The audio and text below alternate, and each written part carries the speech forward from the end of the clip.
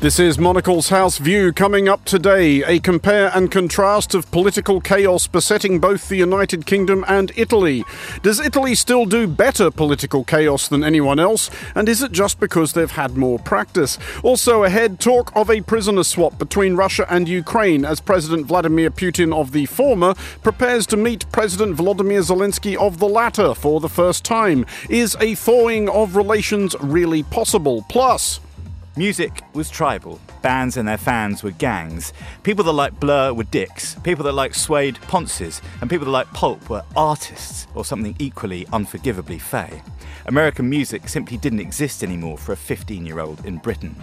It's 25 years since Oasis's debut album Definitely Maybe made a generation of British rock fans pick a team. I'm Andrew Mueller. Monocle's House View starts now. And welcome to Monocle's House View. I'm Andrew Mueller. I'm joined, first of all, by Monocle's culture editor, Chiara Romella, Monocle 24's executive editor, Tom Edwards, and Monocle's assistant books editor, Milkan Charchoglian. Now, we will start with Italy, because for much of the post-World War II period, Italy and the United Kingdom have seemed polar opposites in the context of European politics. Italy was often perceived as an eternal chaotic tumult, amid which no citizen could consume their morning espresso entirely certain that they would not be called upon to serve as Prime Minister before sundown, whereas the UK, when it deigned to change at all, did so stolidly, slowly and sensibly. The joke as we go to air may be on Britain. While both countries are presently undergoing sensational meltdowns of their politics, Italy is at least used to it. Chiara, first of all, we will start with Italy, and you are appearing here, as you often do, as a spokesperson for that entire country. Basically, and try to keep it as short as you reasonably can, what has been going on this week? Wow, okay. What's been going on is that finally Movement 5 Stars and PD, so the anti-establishment movement and the centre-left party, look like they have come to an agreement to form a new coalition. Now, I say this, but this morning, Prime Minister Conte, who's coming back to helm the new executive again, looked like he was going to accept the mandate and they were going to be able to come up with a solid kind of shared programme. But over the course of the day, the latest is that Movement 5 Stars is putting forward a lot of requests that may once again put the future of this coalition into disarray. So a few weeks after the crisis first began, when the far-right party Lega called essentially for early elections, and after we thought that we had come to a proper new government, it may be all up in the air again. So shouldn't they at least put the coalition together before they start disassembling it? This seems somewhat, I don't even know what the word is, on behalf of 5 Star. Yeah, you'd think that, but we're quite used to U-turns as Italians. It doesn't really... Is it a U-turn or just basically doing an eternal 180-degree handbrake turn round and round in circles? Pretty much, no. In a little Fiat. They are very secure and steady cars, by the way. No, what I'm trying to say is that the Movement 5 Stars may well be doing this as a bit of a kind of negotiation measure. They feel like they've got the power at the moment. They've obviously been able to get away with putting Conte at head of executive again. And they're constantly pulling and trying to get more ownership of this government over their historic foes, the PD. So perhaps it's just a bluff. Tom, to bring you in, if we could move adroitly from the image of a Fiat 500 doing eternal donuts on the forecourt of the Italian, wherever this metaphor is going, and think instead of the British Rolls-Royce parked by the side of the highway to Brexit with steam coming out of its bonnet and its wheels fallen off. And apologies to Rolls-Royce, who I know are extremely sensitive about allegories of this kind. Is it weird being British at the moment?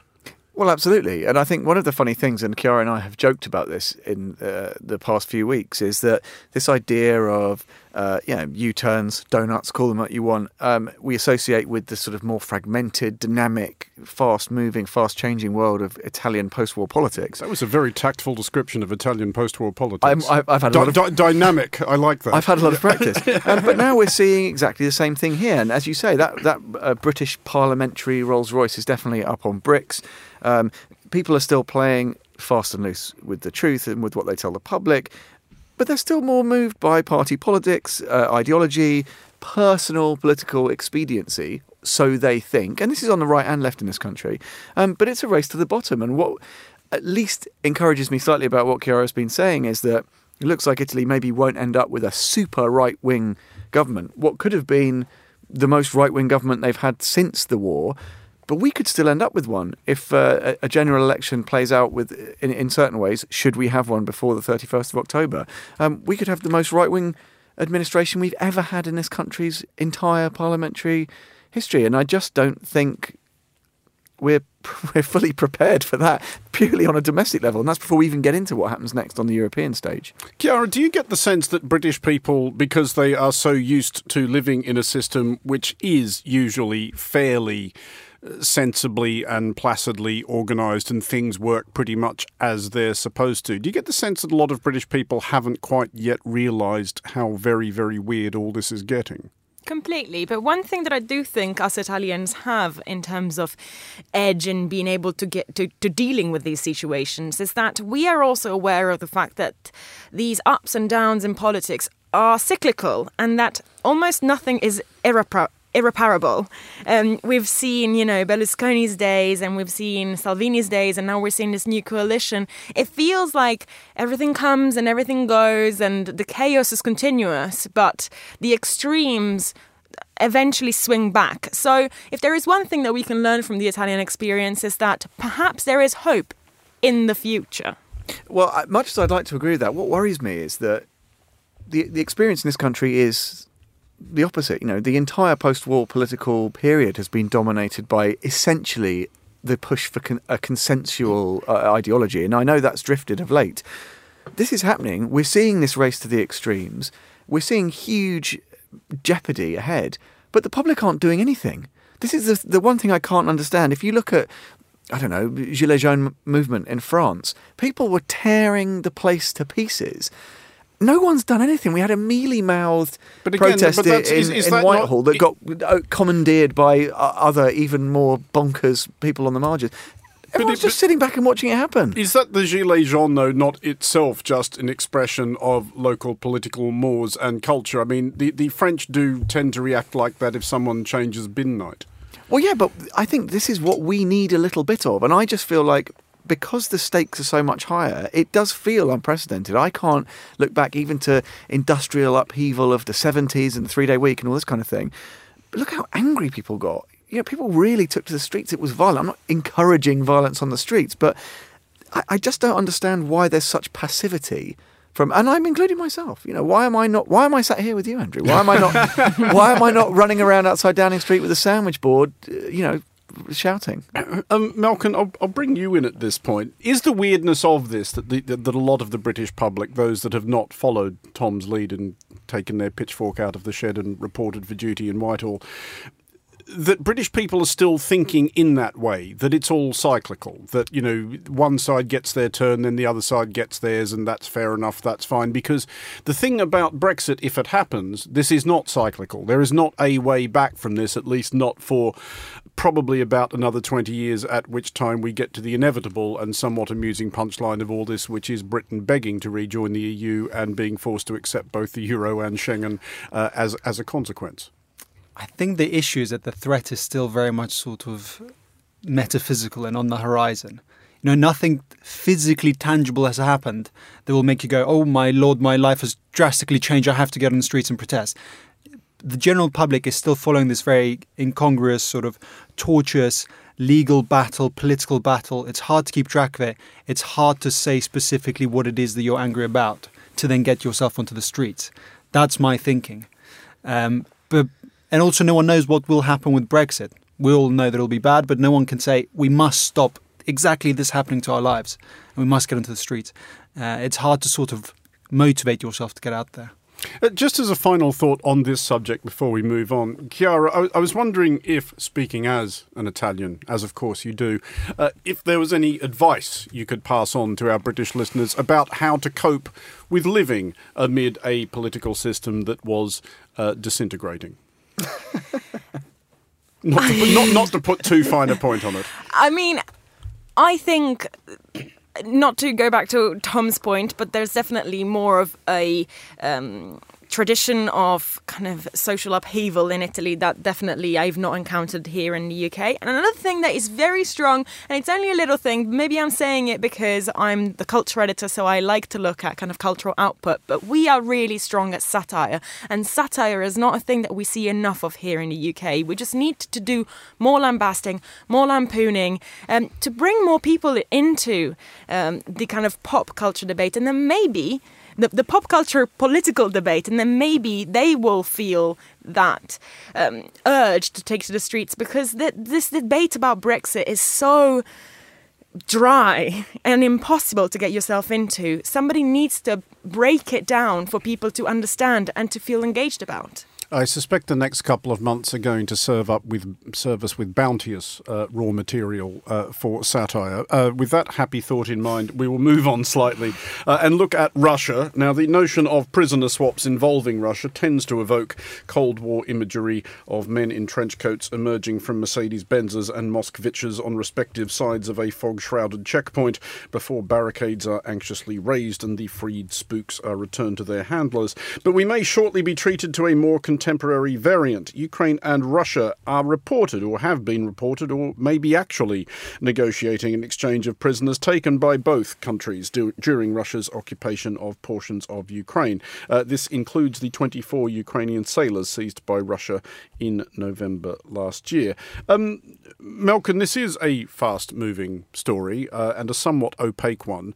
Do we actually know for sure if anybody is being freed or anybody's talking about freeing anybody? Well, here's a great thing. There are so many different reports out there. So basically anything you say is probably going to be right. It's all lies. Excellent. Ukraine's Prosecutor General posted on Facebook saying that the swap has happened. Then the president said that there's a lot of misinformation and people shouldn't believe what they're hearing. Then that's always nice to hear from a head of state. Exactly. Then they said, no, it hasn't happened. Then someone said it has happened. Then there was a list of names revealed. Then they said, well, actually, the person that's supposed to be released today is still in the Arctic. So we don't know when it's definitely not happening today. Volodymyr Zelensky, the Ukrainian president, said it's not going to happen today. The process is still ongoing. It'll probably be over the weekend. But can I just preface with the fact that it probably will happen, and it's good news. So at the beginning of the week, there was a conversation that 30-odd prisoners will be released. Prisoners of conscience and some military prisoners. And then someone said it's not happening. Then it's back on the table. And then suddenly they just went in with the VIPs. So they released the head of RIA Novosti in Ukraine, Kirill Vyshinsky, who came out on Wednesday. And he's in Ukraine now.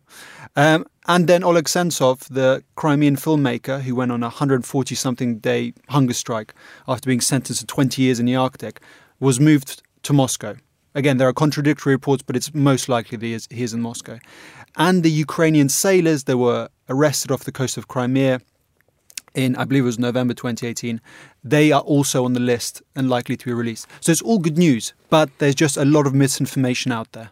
It is all good news, and even if it's unclear quite how good it is. But if we look at that good news more broadly, the fact that Russia and Ukraine are talking to each other and working together towards a mutually beneficial end, how wildly optimistic is it wise to get about that? Well, I mean, Russia's not suddenly going to turn around and be like, "Oh, brother, where art thou?" We've changed our mind, lads. Here's Crimea back. Sorry for the misunderstanding. Exactly. Yeah. I mean, they still don't get along, and it's very difficult to understand where the sort of unmoved mover is, who initiated this entire process. Volodymyr Zelensky has taken personal initiative and has made it as sort of like a milestone of his first a few months in office to make this happen. I imagine that it will then pave the way for some sort of discussions about ending skirmishes in eastern Ukraine, which is still ongoing, and it'll encourage other members of the international community to get involved and mediate. So it'll it'll spark the potential for something, but it absolutely won't resolve all the issues between Russia and Ukraine. Chiara, it is clearly your day for providing learned counsel to the citizens, and indeed it's about to be presidents of other nations. It's just that as an Italian, you do have a certain amount of experience of being governed by comedians, some professional, some accidental. Ukraine is, of course, itself now in that position. It has recently elected an actual TV comedian, indeed a satirist, Volodymyr Zelensky, president. Mind you, one could argue that Britain's done more or less the same. But Zelensky will shortly be meeting Vladimir Putin for the first time, not a man renowned for an expansive sense of humour. What does he need to do, Zelensky, especially around that meeting, to establish himself as an actually serious head of an actually serious country? Well, it's interesting. If you take Grillo's example, Grillo was never actually fronting in kind of official terms the movement. He was always acting behind the scenes, which is possibly and probably the reason why he's been able to maintain some degree of that satirist persona, because of all the people who are fronting the Movement 5 Stars that has been founded by a comedian, none is particularly funny, with all due respect to Luigi Di Maio, who may be funny, unwittingly so. I think you must necessarily drop a little bit of that persona when you encounter office, and the Movement 5 Stars has really kind of normalised itself. When you think about Berlusconi, though, he wasn't a comedian, but he brought so much of that undercutting kind of quite crass humour to a lot of international meetings, and it never really did him any favours, I don't think. Tom, is it possible that Vladimir Putin perceives this as an opportune moment to impersonate the good cop, however briefly? Well, yeah, I think, and there's quite a few narratives. It was interesting this week that you had, well, at the start of the week, Donald Trump suggesting that Russia should, we should be back to the G8 and integrate Putin again, and that was met with a stony silence or outright cries of displeasure from the other six stakeholders. We've always said this about Putin. He's a pretty canny political operator. He's a genuinely excellent political opportunist. Notwithstanding that, though, I kind of agree with what Melkon said. I think any dialogue is positive. There's a measurable gain here. If we go back to the prisoner swap, I think it seems to be expedient, and I think it's something to be welcomed. The stuff we've been talking about earlier highlights the risk of not having proper dialogue, not getting around a table and doing things properly. Even if everyone is playing the long game, if there's short-term benefits, why not enjoy them? I just want to go back very briefly on this before we take a short break, Malcolm, to where we came in, which is the bulk of the Ukrainian prisoners at the heart of this, the 24 sailors. As you pointed out, they were seized in November last year. Weirdly, because the world has gone mad and I've lost all sense of time, I felt like that was something that happened a few weeks ago. How weird is it that Russia just lifted 24 Ukrainian sailors off their ships nearly a year ago and just hasn't given them back? Well, not as weird as seizing Crimea, and, if all acts are relative, that's pretty minor. You do make a fair point. It is very strange, but again, nothing is beyond Russia. And I think they simply kept these prisoners under wraps so well that everyone forgot about them. And I don't think the international community will make a big sort of kerfuffle about them being released. They will be more concerned with the VIP, prisoner of conscience prisoners who are released alongside them. OK, you're listening to Monocle's House View. We're going to take a short break now. In a moment, a reminiscence of the Britpop Wars.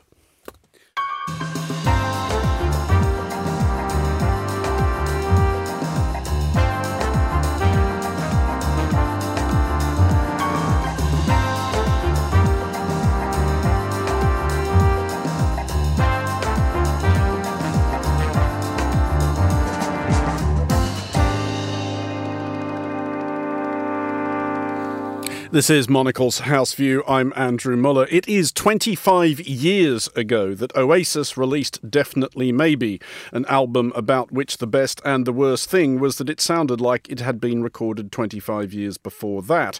It became the fastest-selling debut album in British history and rocketed Oasis to superstardom. At the start of 1994, they were the kind of band that blasé music journalists ignored when they were playing in the room next door at the Water Rats in King's Cross. And I wonder why my memoir didn't sell. By the end of the same year, Oasis were headlining arenas around the world en route to stadiums. Here is more from Monocle's senior editor, Rob Bound.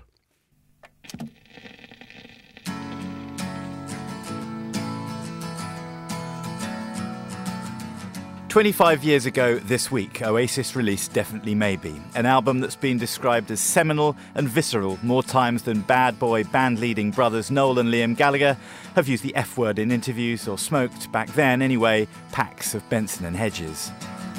Today is gonna be the day that they're gonna throw it back to you.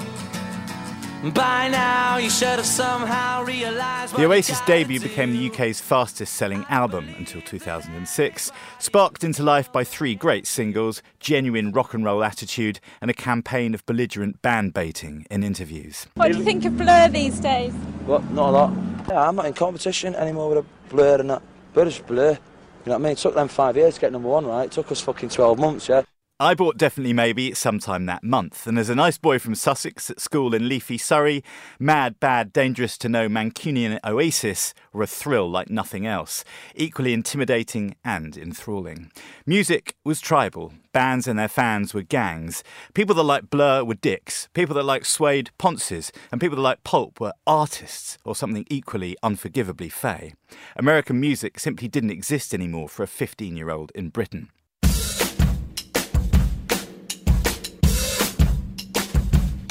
The 41-year-old writing this is not as ashamed of that dumb partisanship as you might think. Music meant more because we had to buy it. Colours were nailed to masts. Sleeve notes poured over, lyrics, inflections, hairstyles and walks practised in mirrors. We used to swagger around the 16th century quad at school, flicking V signs at each other for God's sake. Actually, that is embarrassing. But the point stands, and I miss this. We all like a bit of Taylor Swift and Stormzy in The Weekend, but what do we love and how do we show it? Tribalism's awful, right? Right. But I miss it. For Monocle, I'm Robert Bound.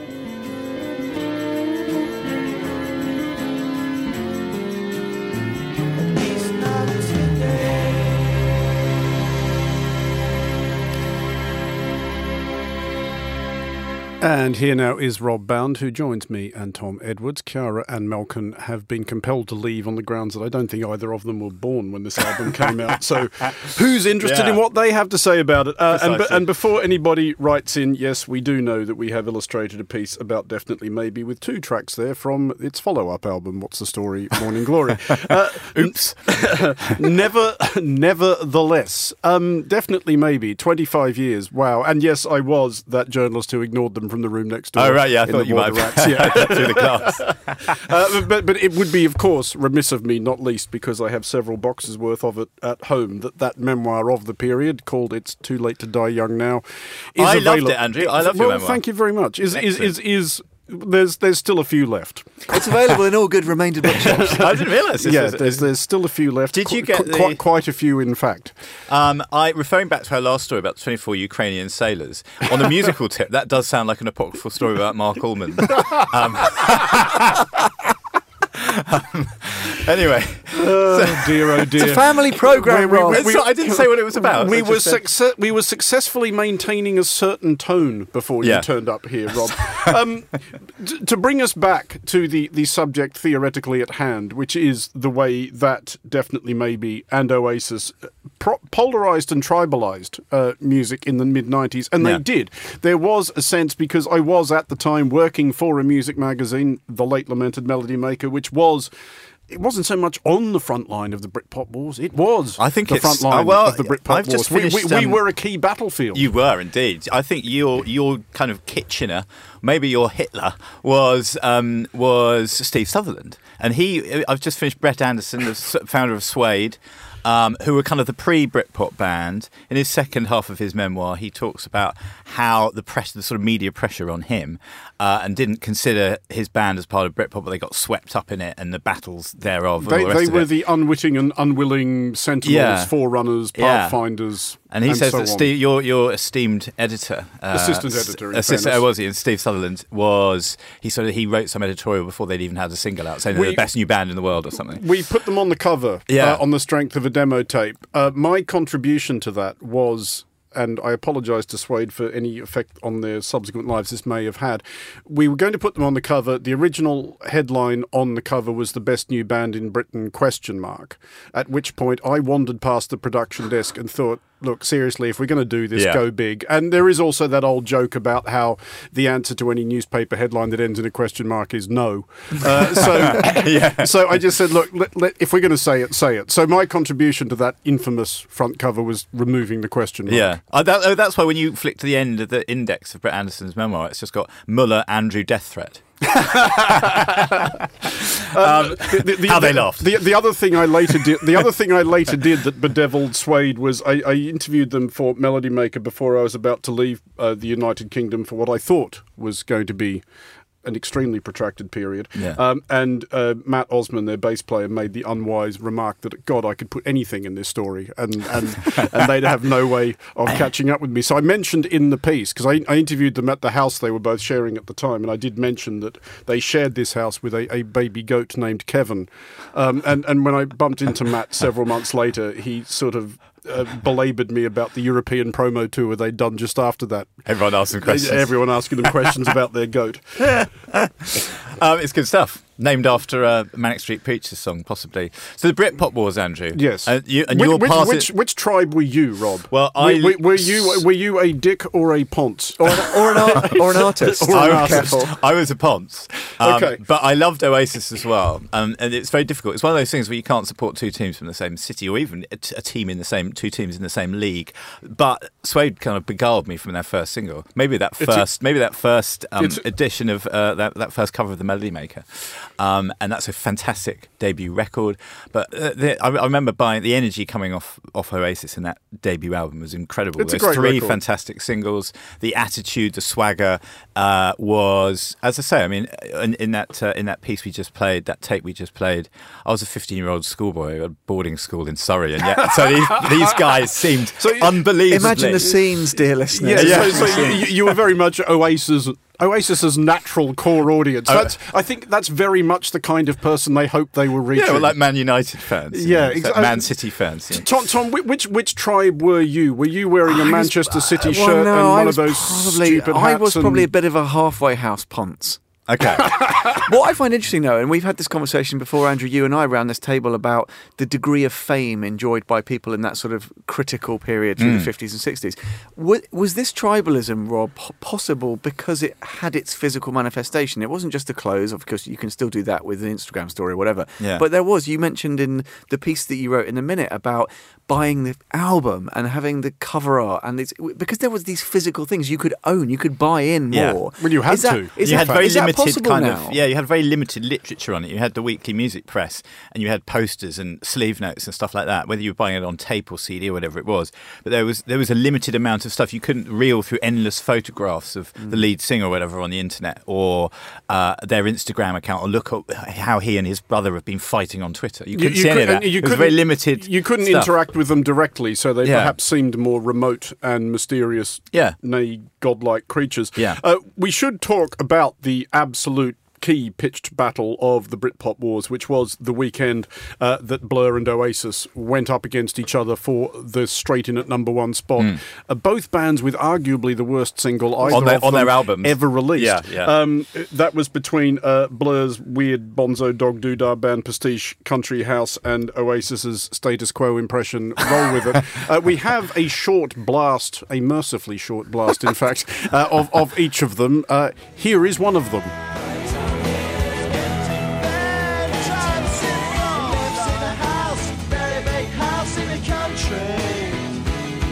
Watching afternoon repeats and the 38s in the country. You gotta roll with it, you gotta take it time, you gotta say what you say, don't let anybody get in your way, 'cause it's all too much for me to That was Country House by Blur and Roll With It by Oasis, rivals at one point for the number one. Can either of you, without looking it up, name confidently which of those won the battle? Country House. It was. Yeah, I do remember that. Oasis should have released Some Might Say, which is a great song and the best single off that album, right? Just before we finish, I do want to ask each of you just to pick, if there's one album of that entire Britpop period that you would recommend to impressionable younger generations who may be listening to us as a suggestion that the mid-90s weren't all terrible, what would you pick? I'd give them Dogman's Star, Suede's second album, which I think is a fantastic It is. record, Sound. the best of the decade. Preposterous and magnificent. Yeah. Tom? God. Maybe Anyway. maybe Modern Life is Rubbish by Blur, because it has a nice locomotive on the front of it. Okay. Oh, that's good. So that's my era. Andrew, what's your pick? My pick is the niche choice as the unwitting, unwilling harbinger of the whole thing, New Wave by the Auteurs. And on that subject, I do recommend to anybody wishing to read a reminiscence of that period other than my own, Luke Haynes's book, Bad Vibes, is, I will grudgingly concede, funnier than mine. That does get us to the end of Monocle's House View. Rob Bound and Tom Edwards, thank you both for joining me. Monocle's House View was produced by Daniel Bache. Our studio managers were Sam Impey and Maylee Evans. The House View returns on Monday at 1800 London. I'm Andrew Mueller. Thank you for listening.